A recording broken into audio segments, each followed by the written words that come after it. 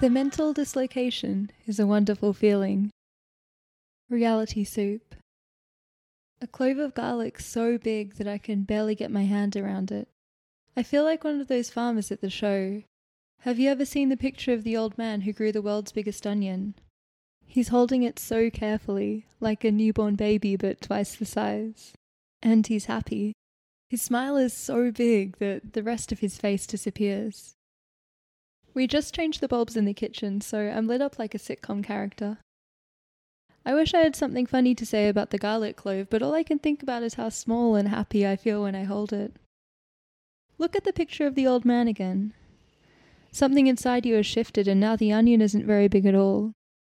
Through some cognitive miscalculation, the onion becomes normal-sized and the old man becomes very small. This is good. You feel like your head has come off your body. Let your mind rearrange the proportions of the world. Let your body dissolve into the soup of reality. Forced perspective. 1983, the Talking Heads release a concert film called Stop Making Sense. It's the one where David Byrne dances in the big suit and the audience goes nuts. This is an absurd suit. Powder blue, floppy, double the width of David Byrne. It comes from a joke about over-literalization. His fashion designer friend said, "Well, David, everything is bigger on stage." The suit is so big that it barely touches his body. It hangs from its scaffolding, which is made from 2 webbed shoulder pads and a big webbed girdle.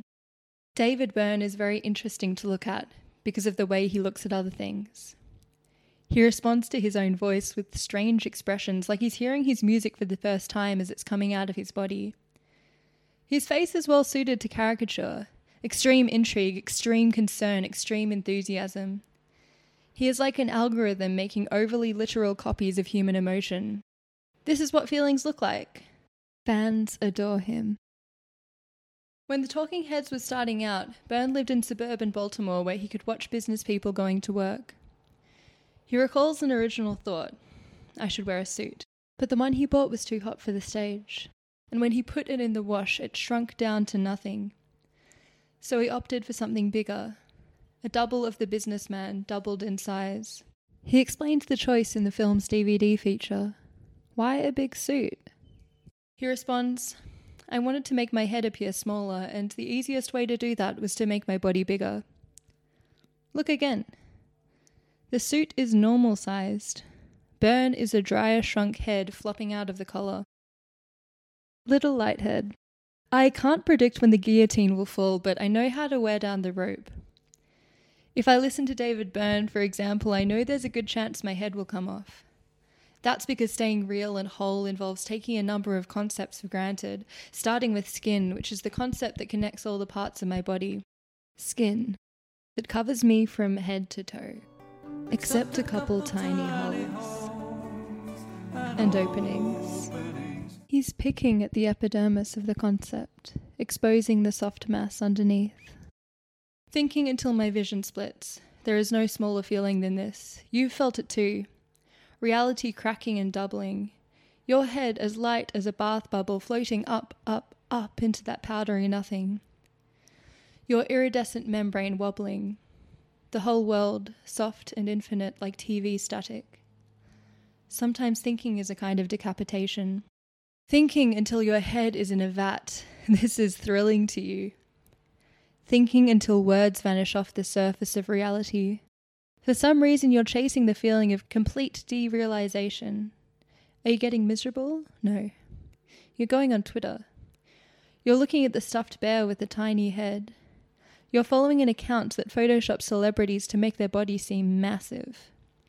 You're retweeting the video of the adult man with his baby on his shoulders, because he's done his coat up all the way, so it looks like his baby is an extremely tall boy. Requentin dissociating over the tree root, with its hard and thick skin of a sea lion. Meaning disintegrating under close observation, like photons, like an afterimage clinging to the retina.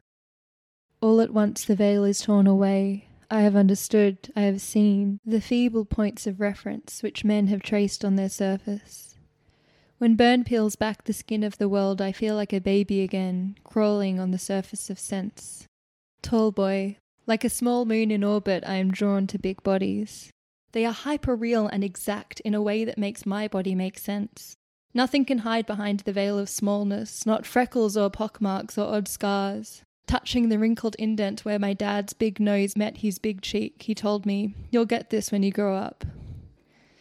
As the body exaggerates out into adulthood, it becomes more real, or less real. It becomes easier to read. When I was small, I liked the TV because there were lots of big heads and big bodies there. The industry uses the talking head technique for when a commentator's head swells up to the size of the screen and the body has to be cut off. A talking head usually belongs to somebody who is talking in doubles, no substance, all hot air, as though the body is just a heater for the head. When I was small, my dad would tell me that the commentators were doing secret funny dances just out of frame. The body is just a heater for the head. In the suburb where I grew up, car dealerships were invariably manned by inflatable dancing tubes called tall boys, who I adored. Tall boys are the long fabric tubes resembling very big bodies. They are attached to an electric fan that blows air through the fabric so they look like they're dancing. Inside they are empty, embodied only by the heat that moves through them. They clock in at 6 meters and 500 grams, like my favorite puppets, Lala, Big Bird, Henry, Bear. There was nothing of interest happening underneath the costume, just hot air. Clock in. 1938. Nausea. Sartre's protagonist stares at a tree root and his language dissolves around it. That's to say, he dissociates. Dissociation vanishes all the metrics he needs to understand the root, so that he can get a glimpse into the reality underneath, a soft amorphous wet, a glossy kaleidoscope. 1984, the Civil Wars. A tree is best measured when it is down. In Robert Wilson's 12-hour experimental opera, the tree turns into a boat, into a book, and then into a tree again. David Byrne was commissioned to write the knee plays. This is Wilson's term for the connective tissue between scenes in a show, those in-between moments that make time for the behind-the-scenes set and costume changes. Track 3 is called The Sound of Business. It goes like this. They were driving south on the highway. Their business was in another town, bigger than the town they were driving from. Business took place during office hours in both towns. This drive was considered business. One of them was playing with the radio, slowly changing the channel from one station to another, sometimes listening to both channels at once. On one channel, a man was talking to another man on the telephone. The other channel was playing oldies. What exactly does a businessman do? Business? The word feels bad for my brain. The word was thrown around a lot on my way to school. Flinders Street Station was my connecting link. Then I took the same line for 6 years and developed a small troop of train friends. The 5 of us would swing our legs from the platform and speculate about the businessmen. We would give them jobs. Accountant, consultant, secret agent. There was one man we saw just about every day in just about the same suit. He had a shiny head like a small planet on top of his huge padded shoulders. I think he was the man we appointed political advisor to the moon. Space ambassador. When I think about space, I have to think in cartoons. My mind won't render the real thing. It wasn't designed to process that much nothing. Question. How big is the universe? Answer. About 93 billion light years. I am 175 centimeters tall. Like a suitless astronaut, I get swallowed up by the ratio. Cartoons make space small and blue and manageable. Pluto is a dog, a star is a wish. Of course, David Byrne covered a Disney song. A dream is a wish your heart makes. The Walt Disney Company is the largest American diversified multinational mass media and entertainment conglomerate, and David Byrne is 183 centimeters tall. A body of that size would get digested quickly in space. Like space, Disney has a lot of power because it makes most people very small. It swells up over your life until you can barely see your childhood, just the shows you were watching. Do you remember the bigness of the cinema? All the faces of the audience floating and tipping up underneath the ectoplasmic glimmer of the logo. The castle and the flags and shooting stars, enhanced 8 times from 1985 to 2020 like an amoeba under the microscope. Have you noticed that since Disney died, there's no shooting star in the pre-movie logo? Now there are fireworks, man-made celestial phenomena. Disney tamed the stars. Childhood means making unreal copies of real things. Cartoons, dress-ups, doll houses, pins and needles rolling down the hill. Childhood means seeking out complete depersonalization. It is that dizzy float at the top of a roller coaster. It feels like the cart will keep going and leave you there until you look down. Like the wily coyote running off a cliff but staying suspended in space until he looks down and realizes the situation he's in. Then his head floats in space for just a moment, occupying a small bubble in physics before he falls. Why do kids spin around until they're sick? They want to copy that high. TV static. And who can blame us for all this copying? A baby is just a little copy of its parents, but always cooler than them. Baudrillard's Simulacrum is a copy of a copy that is mostly populated by sitcom characters, copies of real people that real people copy in turn. The copy is more thrilling than the real thing. My dad was a physics teacher, but still, my understanding of alternate realities comes from that fake physics lesson in Back to the Future. Obviously, the time continuum has been disrupted, creating this new temporal event sequence, resulting in this alternate reality. English, Doc. Here. Let me illustrate. And he rummages around for a blackboard, drawing up a timeline. Past, 1985, future. Then he points to the moment where the timeline skewed into this tangent. And he draws a second branch, turning out from the first. An alternate 1985. What if your body kept going on one timeline, but your head turned off to another?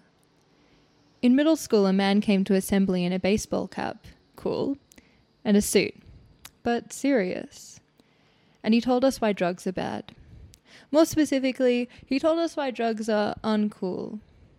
He told us about a high school football player who tried marijuana one time and never came down. His body was still there, but his head wasn't. He lived the rest of his life suspended in a viscous daze, unaffected by the prosaic operations of everyday life. I know the football player is fictional, but I still think he must be kind of happy. TV actors are just bodies with no heads. In saying that, I mean they could be thinking about anything. I grew up wondering how Julia Louis-Dreyfus was really feeling.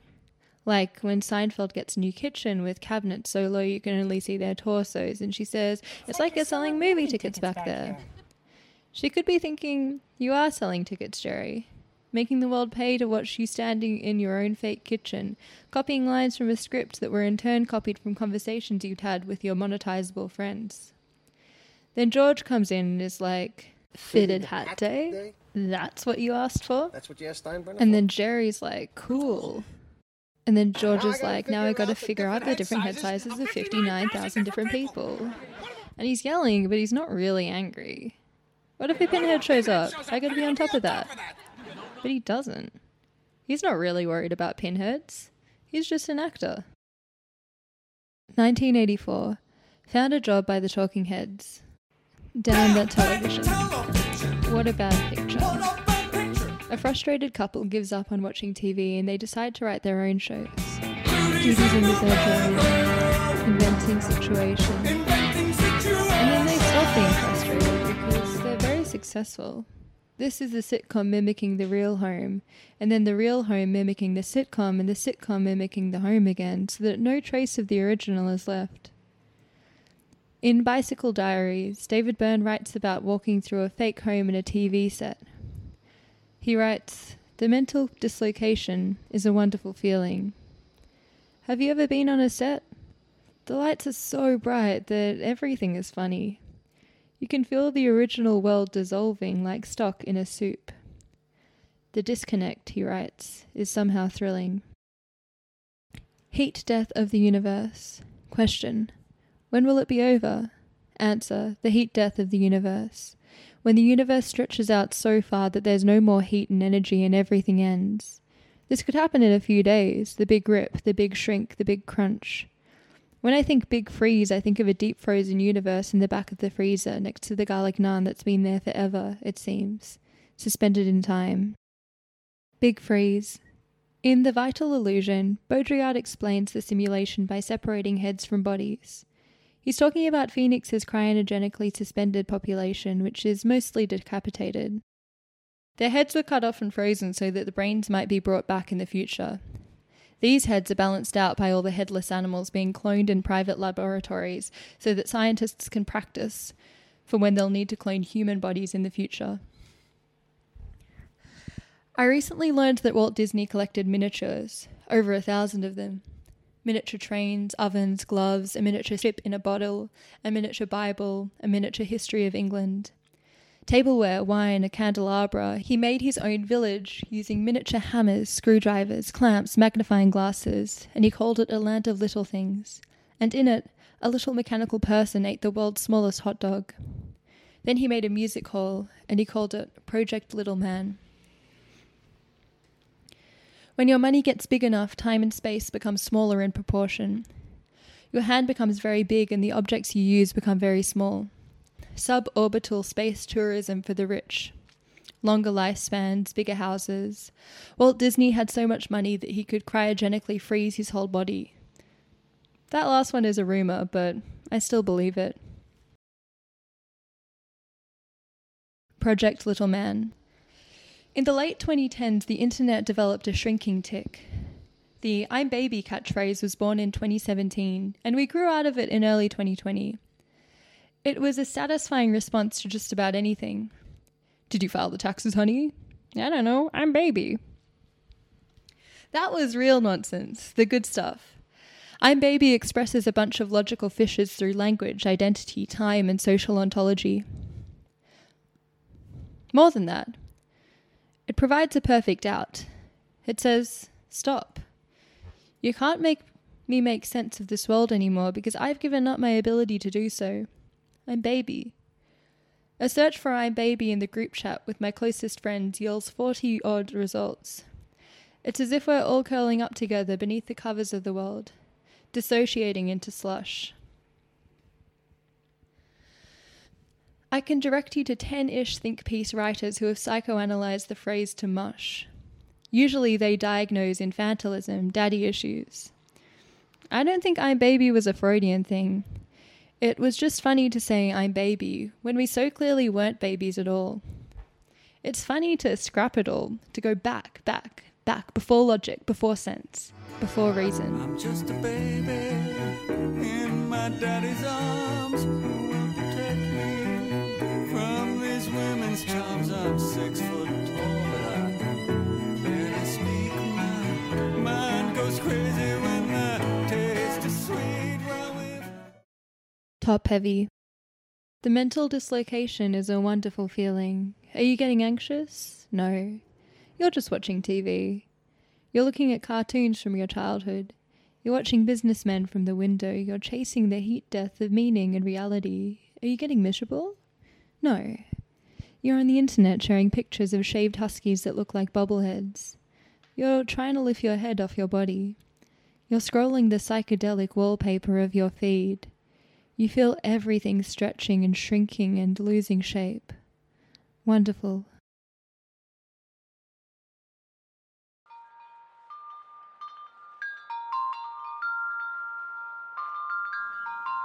Welcome to Fence Sounds. At the top of the show, we heard Welcome to Paradise Lost by Tarika, followed by the essay Mental Dislocation is a Wonderful Feeling by Carly Stone.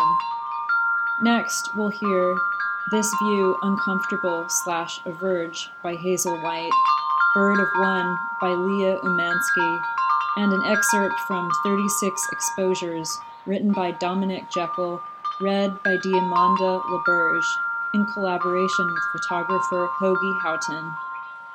Please visit our website fenceportal.org and fencedigital.com to access these and other wonderful writings, and to become a member.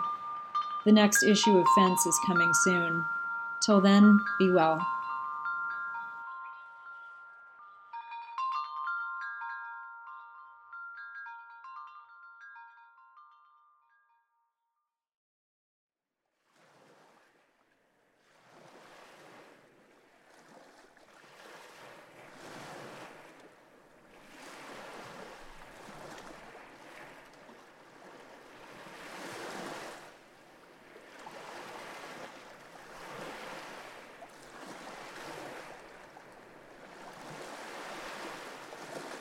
I'm Hazel White. My piece is from near the beginning of a new manuscript provisionally titled What's Not the Same as a Purchase. It investigates systemic violence, especially the violence of whiteness. I'm reading this in my house on the edge of the Fillmore and Nopa districts in San Francisco. I wrote the work at a studio at Headland Center for the Arts, which is down along Divisadero, out over the Golden Gate Bridge, out along the Rodeo Valley by the ocean. There are old military batteries out there, and it was at one of them, Battery 129, that I did the research for this piece. Two quick things. There are images on fence steaming, and I'm writing in this part of the manuscript about silence and distance as elements of whiteness that let us avoid feeling. I'm grateful to the military veterans who spoke to me at the site. This view, uncomfortable, a verge. Marin Headlands Military Batteries, Northern California. Until the body feels something different, it cannot act differently. Deanne Juhan. The wall is 4.5 feet thick. I meant to begin speaking of violence, and I would write about these tunnels. A tunnel allows a silence to be broken. I've entered these as entering caves, whispering. Instead, I retreat and borrow from Notes on the Underground by Rosalind Williams, which begins, "The drive to modify the natural or given environment so that it will be safer, old as humankind."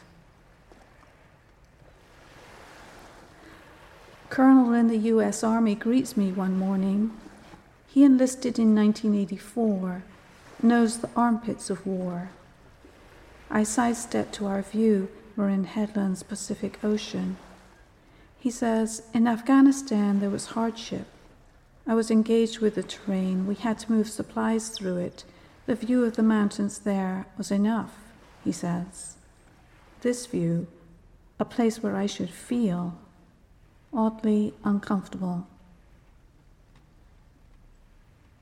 I meet Derek, Cal graduate, former intelligence sergeant, U.S. Army Special Forces, on the side of the road. One of his group is carrying a pole with an American flag. I am afraid, have arranged my anti-war values to be certain and clean. But violence is present anyway. For company, I approach a woman in the group. She directs me to him. Battery 129, where I stop each time I visit my writing studio at Headland Center for the Arts, was built to destroy humans, Derek says. The landscape, a choke point. But, he says, once you are in combat, I can't talk about the magnitude. In conditioned deafness, I photograph the light on the rusted gun pit, flirting with volume and the scaled-up vocabulary of war. Others use the site for fashion photo shoots. One day, it's a set for Terminator Genesis. Arnold Schwarzenegger saves us from evil, and the paint is washed off the tunnels the next morning. Yet I am thinking of security all the time. A man who had worked at the Nike nuclear missile site below my studio posted, "I wish I could live in a nuclear missile silo." I consume violence ordered on the page. A dozen war books rest my restlessness. The stability of text as events become unstable and unintelligible, I go off course, feel. Arrives a biological point of view, morphogenetic capability, neglect it. The only statement I feel comfortable making is "I make cups," says Aaron Toole, potter and ex-Marine from the first Gulf War. He listens to veterans' war experiences and makes a cup for each person that includes part of their story. He says the cups can be starting points, he hopes, tens of thousands of cups. One was passed around. A woman like me says she could never drink from it. I am mapping muteness with fragments, not articulating the full catastrophe of silence, diffusion, repeating distance. Derek, I like him, is a specialist in analyzing body language and speech patterns. You're genuine, he says, or your speech suggests you are. My caring is present and absent, a standoff against what I allow to touch or not touch my skin. I dominate what can reach me. I can disallow hearing to keep inside and outside separate and not stir the peripheral sensations. Or wait for orders, the civility of sequence, a snowdrop and then only later a primrose. A body offline, locked against disturbance, making for a volatile consciousness, trains of action cut short, a confused text and yet seemingly a necessary text, to associate feeling with response by writing something on paper. Derek's civilian group started at 9 p.m. the previous evening. 40 miles, 25 hours, no sleep, 50-pound packs, little food, cold surf, the Go Ruck Heavy Challenge to, quote, make better Americans. He thanks me for my effort at understanding. Courage is not nothing, he says. I go the distance until my eye declines, prefers to shelter a familiar powerlessness. I tidy my corner. This is a quote from Bachelard. I tidy my corner, a haven that ensures us that one of the things we prize most highly, immobility, it is the sure place. Bare end of a year arrives suddenly. Porta toilet doors banging in the wind, tunnels frigid. Landscape raw with consequences, too late now that each rain counts, each instance of erosion. This is a space that is going backward into itself for a very strong confrontation. I am the white adoptive mother of Jay, a young black man. I have loved him for 23 years. He was 11 when I had to tell him Oscar Grant was killed by transit police nearby.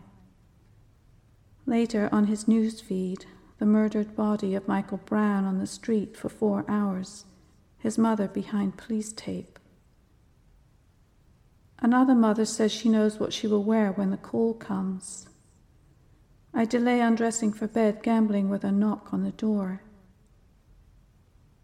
This is a quote from Gwen Woods. Had known him, would not have been afraid. And from Dominic Archibald, how impact into words. At 10:01 a.m., alone in the tunnel, I yell with others across the country, hands up. Rage breaks, I hate and I weep, I crave a strong muscular motion, I itch, I kick at the world, I must articulate, I will insist. I will go off guard, write this. Although whiteness trained not to recognize and integrate itself in that peril. How? You think I'm a killing machine, don't you? A Marine interrupts. Wait. Will I know, reach fast enough? A white person is the danger. The ungrieved grow strongly now outside the body on a verge. I write it as a fruit harvested without efficiency. I mean to hand onto the page something ripe, too ripe, even as it skins us. Withholding was the manners of my British whiteness. Excuse me, reader, I wasn't open to you. I am dragging now from a British river a shape into the verge pile. The British river is the River Avon, which is at Bristol, which is a major port in the transatlantic slave trade. I am dragging now from a Bristol river a shape into the verge pile, excavating a mud bank of clogged speech, as in Derek's Veterans Know Something, I love talking about it, he says. Not self-sufficiency, but flood, toward returning to, back into the world, to write something better than this. Thank you.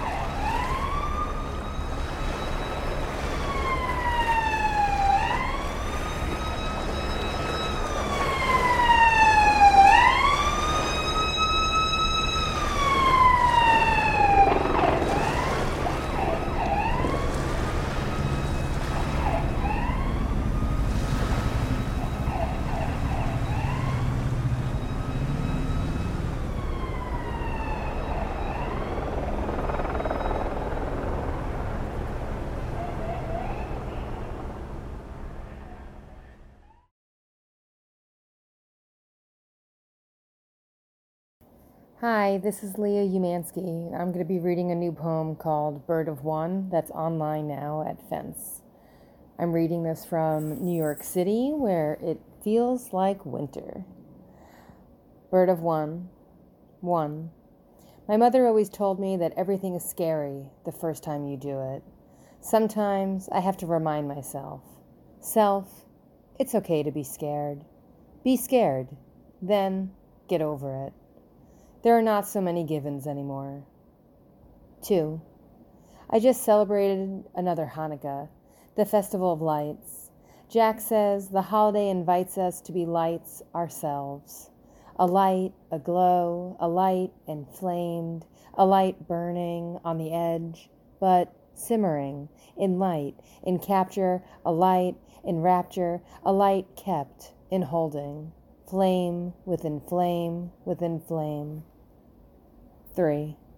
The body is a temple I must restore. Sometimes I take out the stones from the wall and put them back together again. I take out the stones and sit there, imagining a new wall, a new way, and then I quiet it. I am not an escapologist. I can't escape. I've actually been grounding myself in earth, in trees, in birds and blues. I've been returning to nature, to the body and the body of the world. Sometimes I lose myself in fear, but then I return to rebuild. Sometimes I take myself out of it all. I take out all the eyes, and then I put them back in. I belong. It's okay to be scared. 4. I try to be a good explorer.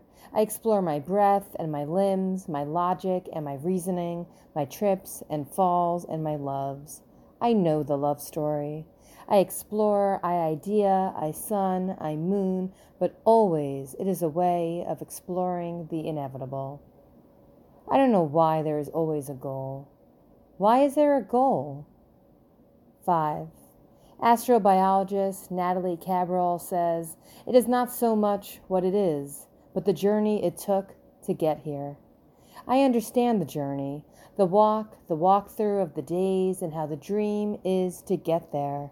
But the dream should really be the walk, the steps, the smells, the light.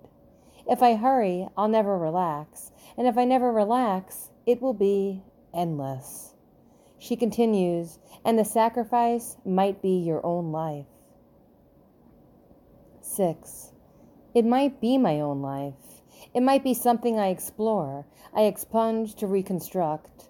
A second version of myself within myself. Flame within flame. These things can vanish overnight.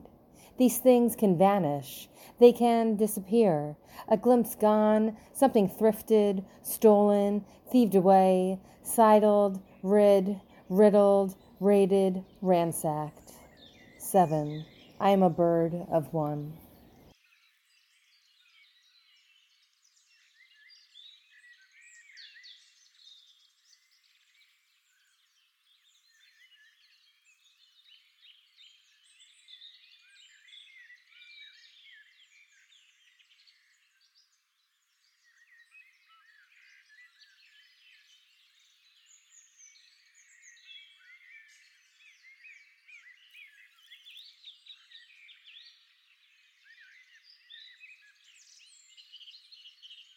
February 1st.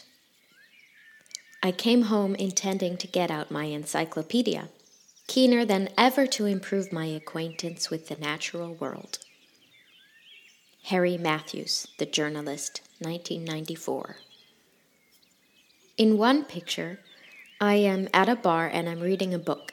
It's the only picture we have right now. And we're sitting still, but the mind runs to other places, like when we were on the move and the windows are closed, forming that kind of dust translucent skin as we run under someone else's sun. And there are 2 people in that picture, and neither of them could hear the motor, neither you nor I, us or we. And the 2 of them in the frame, you could search for their connotations, the right associations, but all that there was silence, miles and miles and miles and miles of it leveling itself out It's an equation, simply stated. A mathematics for animals in motion. Me now metrics me, and you are, of course, as you are, an imperial subject, tethering yourself to things, to tables and chairs and beautiful places. Everything's an adjective, and you are the driver to the passive passenger beside you. And I am something else. And as we move, we are dealing in silences and no longer in distances, and in love with that idea. And it become a joke on the concrete as we'd move along, a joke that we're happily reaching for. It would drift and bleed, drift and bleed and bunch in like bed sheets as a feeling. It shuttled towards a kind of formalism, a way or a style, a manner of speaking or a means of working, an advocate for some formal jealousy, conceptual rhyme. We've garlands of big and blooming flowers, a magnolia, or a line looking for its couplet, or a sculpture that wants to be a song, a key with designs on a hinge or a lock, and our love would read like a lookbook of 21st century interpretations of 20th century experiments. And morally, ours would be as empty as everyone else's, and it's always horrific and sentimental and quiet, but we could share in the horror, keep it for ourselves. It was always something there to share, and enough of it for two, for dinner, bread, water. We're clipped by signs of the road, its signals, and as we both name ourselves after it, now and now and now, the signs all carry a little law. The light, no stars. Remember the highway cipher in other places. You're thinking. You are thinking, they would say, of adopting a highway, they would say, lighting out, as always, for greener pastures, just any elsewhere. And the lights, how they would always flicker here and here and here and here, and gently, gently, they would mark the passage of time. At 1/25th of a second, we have a glimpse. And at 25, we have the Mississippi, on and on and on. Click, click. And knowing a car was a retrospective in an old and frustrating museum. But it doesn't matter now. We're here, and then here. And we've a register for this quiet, like Moon River or something else, another song. And looking down at the glass was like seeing the light gleam on a river caged in by water, like seeing oil on water, a variety of colors, bleeding all over the place at any pace. Regardless of destination, the light would move quicker than we would. And you are thinking of adopting a highway, of finding the room to breathe, and sitting in that bar headed for a white pillow-like sun. I'm a large automobile, always moving on and on and on and on and on. And I'd head home, intending to get out my encyclopedia, keener than ever, wanting to improve my acquaintance with the natural world, work out what my paleonomy might look like, a word that could run like an adopted highway as far as we could take it, a word like sayonara, or a phrase like so long.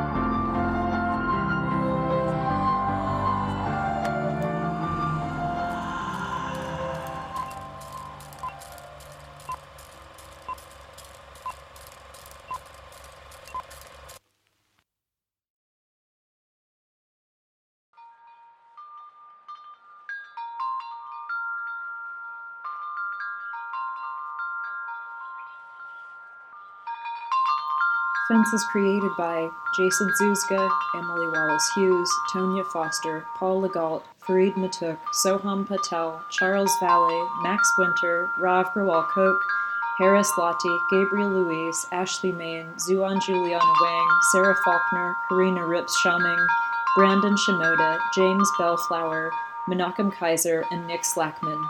The songs Welcome to Paradise Lost and Old Gloves are from Tarika's self-titled debut album. You can find out more at tarika.org. Fence is a not-for-profit that publishes with the help of members, organizations, and institutions. To make a tax-deductible donation to Fence, please go to fenceportal.org. Thank you.